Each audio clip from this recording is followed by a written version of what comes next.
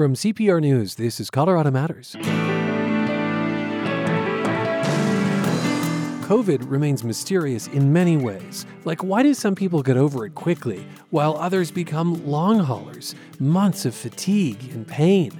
Scientists at National Jewish Health in Denver are beginning to get answers. We'll speak with a pulmonologist who helped guide the research. He also works with Olympians who have breathing problems separate from COVID. Then, the star-studded satire Don't Look Up is about a comet hurtling towards Earth.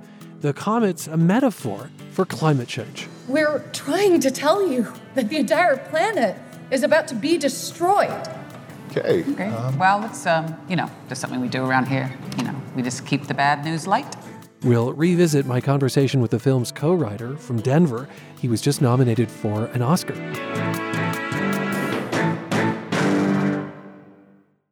Join the generous team of donors that help make Colorado Public Radio possible. It's affordable and easy to set up a membership. And if you set it up today, you'll get a free bonus gift from CPR. This special offer is available to everyone who helps kick off the fund drive by starting, restarting, or increasing their membership. Supporting Colorado Public Radio is already rewarding. It's just a little more rewarding today. Donate at CPR.org. This is Colorado Matters from CPR News and KRCC. I'm Ryan Warner. Not everyone bounces back after contracting COVID. Symptoms of long COVID include fatigue, trouble breathing, and joint and muscle pain. A study by National Jewish Health in Denver may have turned up a clue as to why some people become long haulers while others don't. Pulmonologist Todd Olin is one of the researchers. Dr. Olin, welcome to the program. Thanks. It's flattering to be here, and I'm happy to be a resource for you. Flattering. Wow, that's a compliment. I rattled off a few symptoms of long COVID. How would you describe it? Yeah, I really like how you captured that. There are a whole spattering of different symptoms that people experience, but the big ones are fatigue out of proportion to the amount of sort of exercise or effort or sort of, energy that you expect to put into something. A lot of people have shortness of breath. A lot of people have dizziness, and then it's all over the place where people have, tingly fingers or an inability to exercise how they want, or, stuff with their stomach that just doesn't seem to track with any of the respiratory viruses that we had seen previously in our experience as a medical industry. Wow, some of those are new to me. Tingly fingers, stomach problems, so just like digestive issues? Right. I think people have all sorts of different things. I think the big ones that people tend to complain about, though, it's really that fatigue and shortness of breath, like sort of what you rattled off right up front. Those are the things that seem to be getting most people. And so folks might do just like menial tasks around the house and find that they just don't have the energy for it. Right. You nailed it. So like a lot of times people, even previously really active people, will be wiped out really by the activities of daily living. They take the dog for a walk, they take out the dishes, and then they need to sort of lay down for a half an hour because they feel like they just don't have the energy to do it. You direct the Exercise and Performance Breathing Center at National Jewish, and we'll talk more about your work with athletes in a bit. But first, when you took people's vitals, these long haulers, you did some basic tests. I understand there weren't always immediate red flags. Did that surprise you?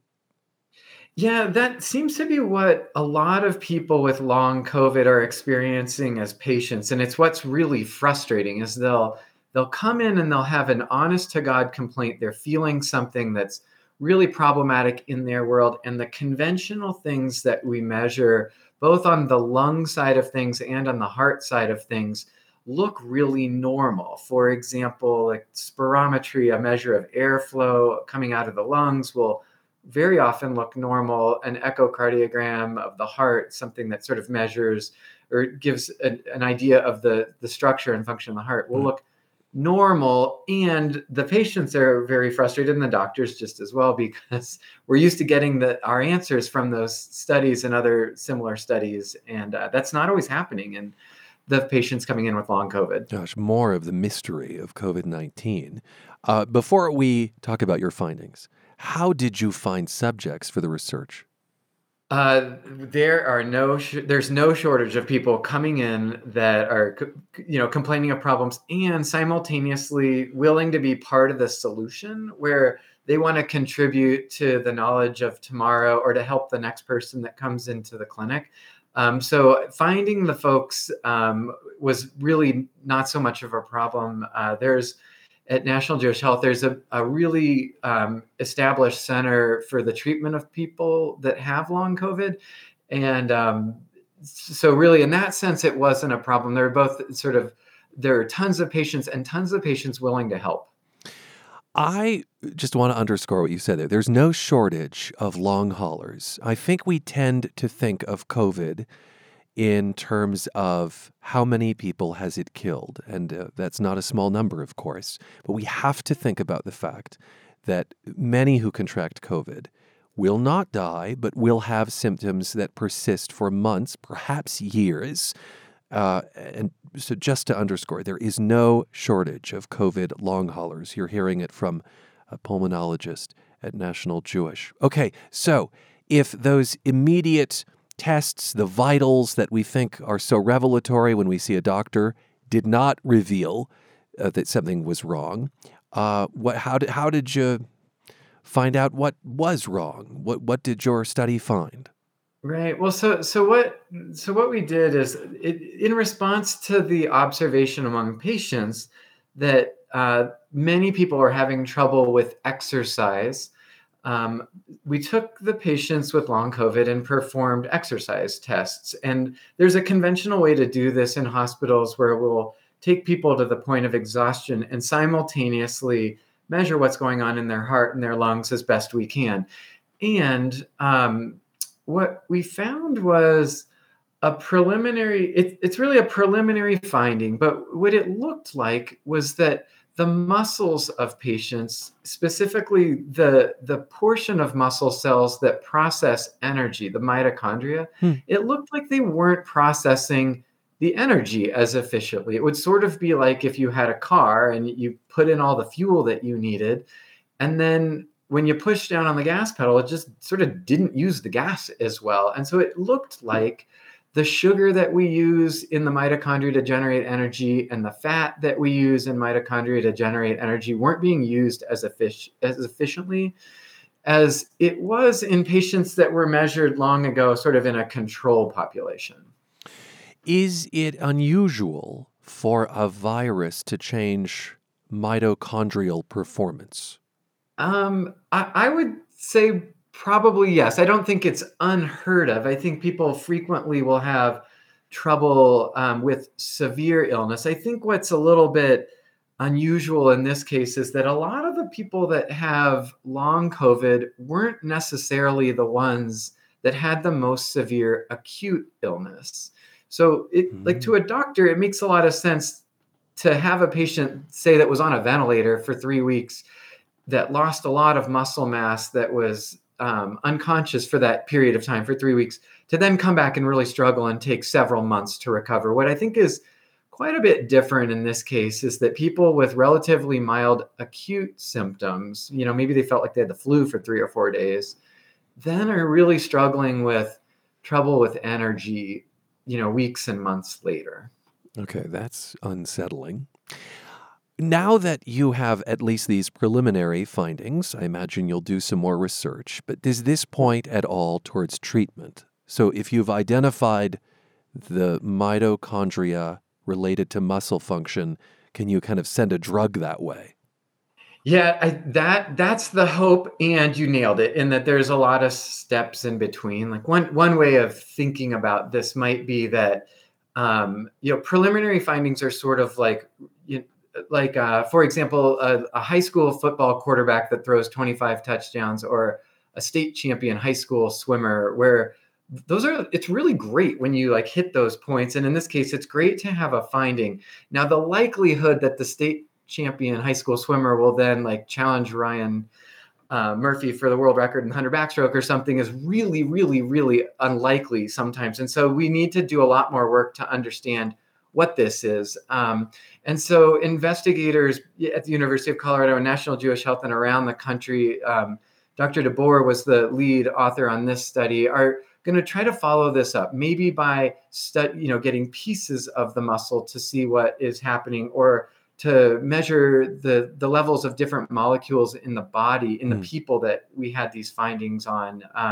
And so it takes a lot more to go from a preliminary finding to drug development, but that's absolutely the hope. It takes a little bit of time and a little bit of patience, which is frustrating for the patient going through this right now. Indeed. Natural that you'd use an athletic metaphor in describing that, because you also direct the Exercise and Performance Breathing Center at National Jewish in Denver. And when we come back, we'll talk with Dr. Todd Olin about a breathing technique he has worked on that can improve some people's athletic performance. This is unrelated to COVID. How he found his way to the Summer Olympics in Tokyo. Stay with us. This is Colorado Matters from CPR News. Denver's love affair with trains is a story of shared dreams and a city on the rise. I think Cal's vision was to build the best rail system in the country. It's also a story of disappointment. It's the commuter rail line that may be finished in time for your grandkids to use. CPR's newest podcast shows how the Denver area went all in on trains and what happened when the plan jumped the track. Ghost Train, everywhere you get your podcasts and in the Colorado Public Radio app. Pulmonologist Dr. Todd Olin is back with us. Before the break, we talked about his research into COVID long haulers. Dr. Olin also directs the Exercise and Performance Breathing Center at National Jewish in Denver. And now we're going to discuss his breathing work, which has benefited some Olympians. And doctor, there's a subset of patients you see who have a condition in which their throats can close up during exercise. Just explain this for us briefly. Yeah, well, it's an interesting condition. It's called exercise-induced laryngeal obstruction, and it's probably one of the few things that you could diagnose over the radio. So what happens is, as people are exercising at very intense work rates, where their heart rates are in that 170, 180, like right at sort of their limit range, the vocal cords, which are right at the top of your windpipe, tend to close up, and it makes a noise that sounds kind of like,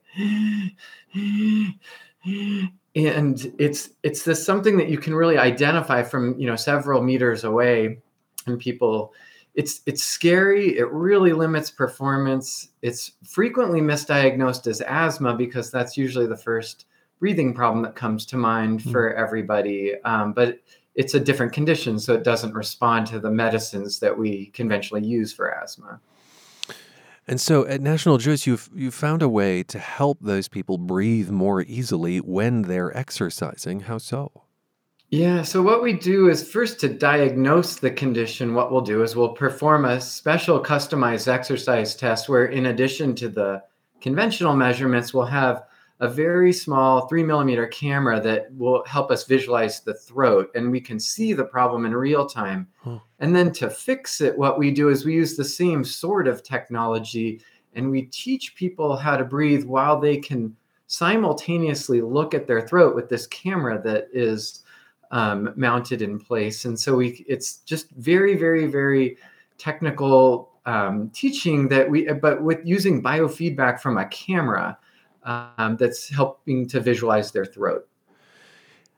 So their camera's down their throat? I just want to be clear. Yeah, so the camera, we numb up a patient's nose and we thread a 3-millimeter camera through their nose. They can see their vocal cords in real time on a screen, 2 feet in front of their face. They'll be sprinting on a bicycle, and then we're simultaneously coaching them on how to breathe. And in real time, they can see what's happening and make adjustments, and it's a team effort where we're working with the patient to see what works best for them. But we have a lot of guidance on how to do that just because we do it all the time. Is it responsible for us to try that kind of breathing on the radio, or should it be in a clinic? It's really challenging it would sort of be like me describing how to swim butterfly over the radio. I think that might not be that might not be the easiest thing, but the concept is that we have patients intentionally block the air that they're inhaling by putting their lip against their top teeth just for a split second, maybe 0.1315 seconds, something like that. And then in the same inhalation, they'll let off on the resistance and the air will rush in, and the vocal cords will compensate for what the patient is doing with their lip in a really favorable way. And it's something we discovered totally by mistake. Oh. But sometimes that's where the innovation comes from, is just a lucky mistake.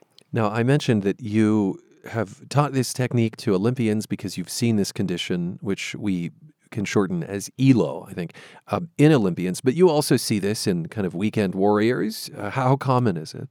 Yeah, we think it's about 3 to 5% of young, healthy individuals. Certainly other folks can get it as well. The vast majority of people that come in tend to be in their teens and 20s, mostly because those are the folks that are involved in organized sports. But at the same time, we've definitely seen patients in their 50s and 60s that have the condition as well. And it's something to think about in anyone that really identifies as active and can't do what they want to do and sort of feels limited by breathing. It's worth it to think about it in these folks.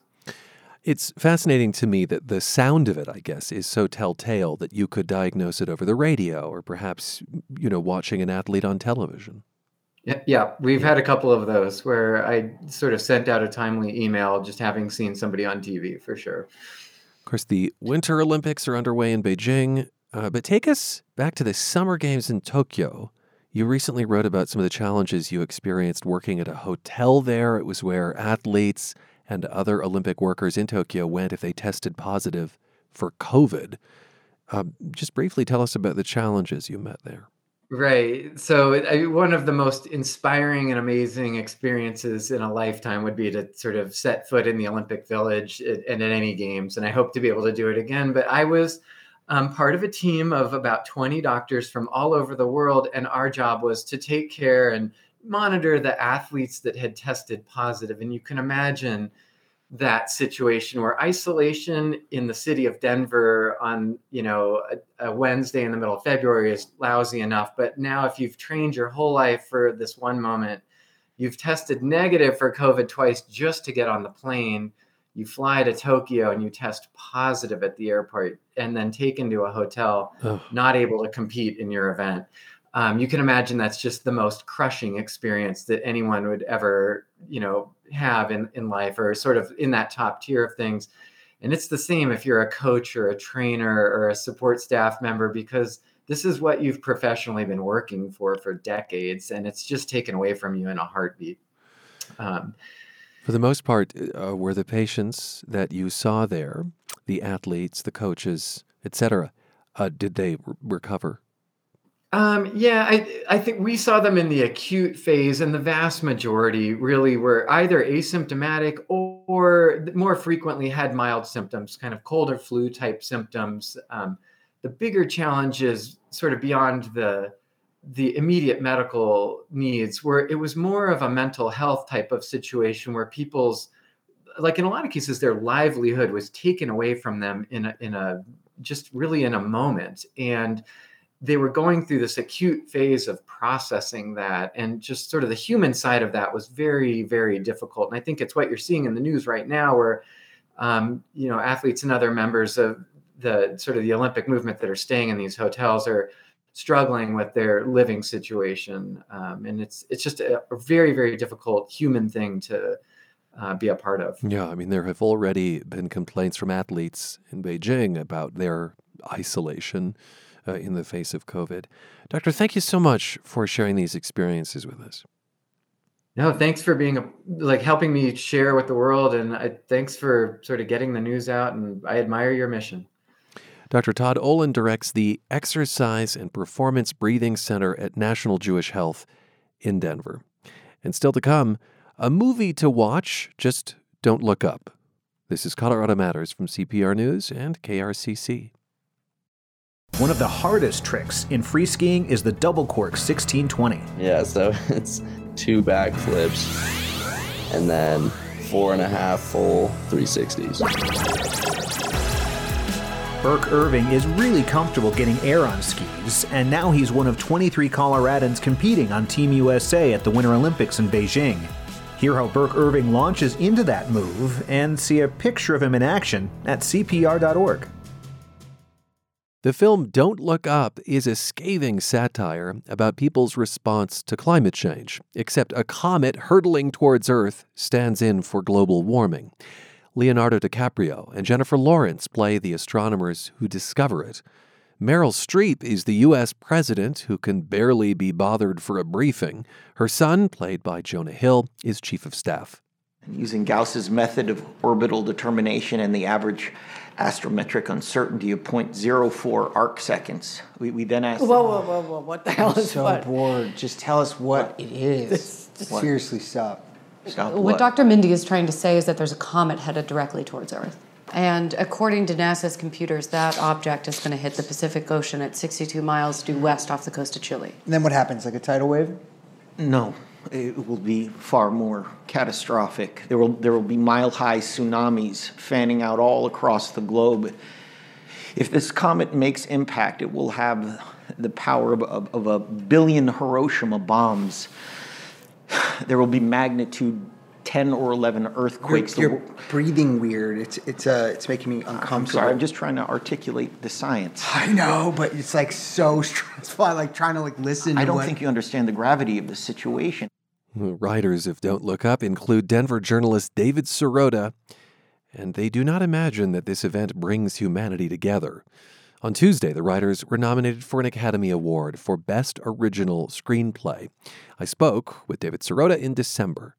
Welcome to Colorado Matters. Thank you. Thanks for having me. Why a comedy? Well, it's a very serious topic, and it's a disturbing topic. And there's a way to discuss that topic in a way where we can at once laugh at ourselves, but also realize that we sometimes try to distract ourselves from real basic scientific truths that are uncomfortable and troubling. And so part of the trick, I think, of this movie is to use comedy to raise really deep questions about whether we as a society are willing to process and constructively act on facts that make us uncomfortable. There's a lot of laughs in this movie, but this movie delivers a really important message. Indeed, some laugh-out-loud moments. The president complains how terrible the comet's timing is coming around the midterms. Contributors to her campaign get access to the war room if they are donors at the Platinum Eagle level. I don't think that the words climate change are ever uttered in the film. In fact, I watched it and thought, gosh, this also makes a commentary potentially on the science around COVID-19 and whether that is trusted. So is it sort of a wink, wink, nudge, nudge that this is a climate change film? Well, I think you're speaking to the deeper issue here, which is some people have said, this is a movie about climate change, and certainly there's messages on that. Some people have asked, is this a set of messages about the pandemic and our debate about science? And I think it's actually a movie about how we communicate with each other.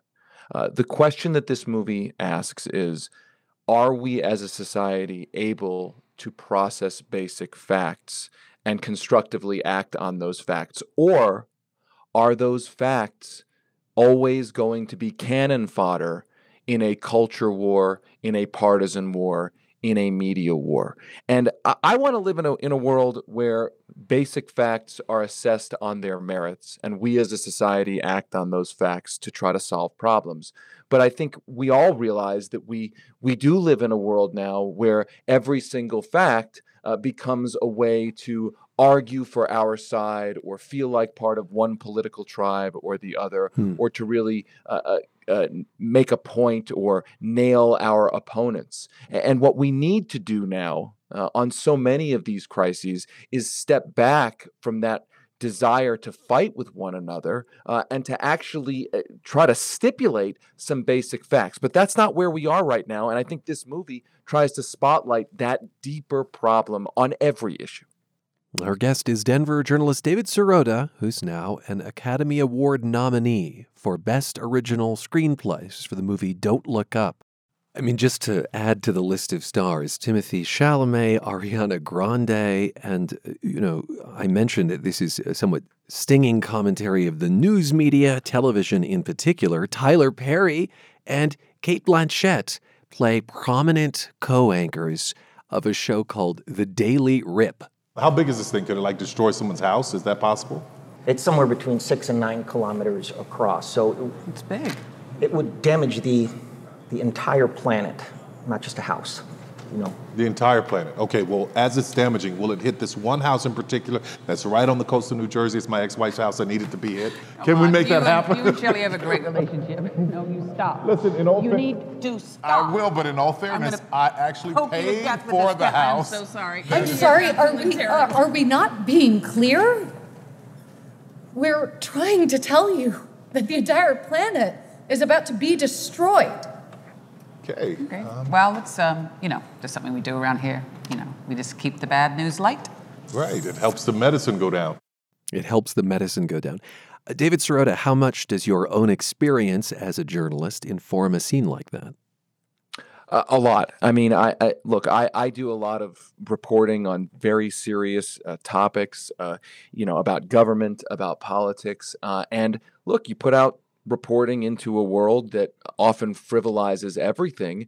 And it can, as a journalist, it can drive you crazy. And I'm sure people listening to this, it drives them crazy that serious news often gets buried by the more fun, light stuff that distracts us. But I think when we look at crises as serious as climate change, we have to be willing to, in the words of the movie, we have to actually be willing to look up.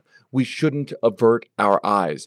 And the hope is that this movie uses the techniques of a big blockbuster movie, a big blockbuster comedy, to both provide an entertaining and enjoyable experience, but also one that makes people ask questions about what we can do in all of our communities to fix all of the crises in front of us. As I said, Leonardo DiCaprio plays a scientist who helps discover this comet. He's also a producer of Don't Look Up. And at one point, DiCaprio's character has an on-air meltdown. I mean, he's just had it with humanity's stupidity. And David, it reminded me of this famous scene from another movie, 1976's Network. We know things are bad, worse than bad. They're crazy. It's like everything everywhere is going crazy, so we don't go out anymore. We sit in the house, and slowly the world we're living in is getting smaller, and all we say is, please, at least leave us alone in our living rooms. Let me have my toaster and my TV and my steel-belted radios, and I won't say anything. Just leave us alone. Well, I'm not going to leave you alone. I want you to get mad. I don't want you to protest. I don't want you to riot. I don't want you to write to your congressmen because I wouldn't know what to tell you to write. I don't know what to do about the depression and the inflation and the Russians and the crime in the street. All I know is that first, you've got to get mad. You've got to say, I'm a human being. My life has value. It's funny to listen to that clip in the context of everything going on today, but was that an inspiration, David Sirota? Look, Network is one of the most amazing movies ever made, and that is one of the most iconic speeches that's ever been in a movie. And I think that, in a sense, there is a scene in the movie that essentially references that or rhymes with that. And I think that what we're actually saying in this movie is that people's feelings of disillusionment are real. They are legitimate. They are righteous, and that we need to actually understand why we feel this way and actually try to take action. I mean, you are not crazy for thinking that for being upset that so much of our political discourse, our media discourse, isn't focused on the real issues of the day. You are not alone. You are not wrong to feel that way. And now the question is, as we move forward into even more intense crises, what can we actually do about it? And my hope is that this movie makes us all think about what we can do in our own lives and collectively together as a society to actually make real positive change on so many things. And I want to make one more point here. Yeah. One of the things in that speech that you'll see in the movie that Leo makes that's like that speech you just said is that these are problems that we can fix if we act now, that the asteroid is headed towards Earth. And there's a point that is made in the movie that says we can avert the asteroid if we act soon. We can still combat climate change if we act now. The danger is to continue distracting ourselves. And I hope that's what this movie leaves people with, that message. Denver journalist David Sirota, he's a co-writer of Don't Look Up. We spoke in December. He was nominated this week for an Academy Award for Best Original Screenplay. This is Colorado Matters from CPR News and KRCC. I'm Ryan Warner.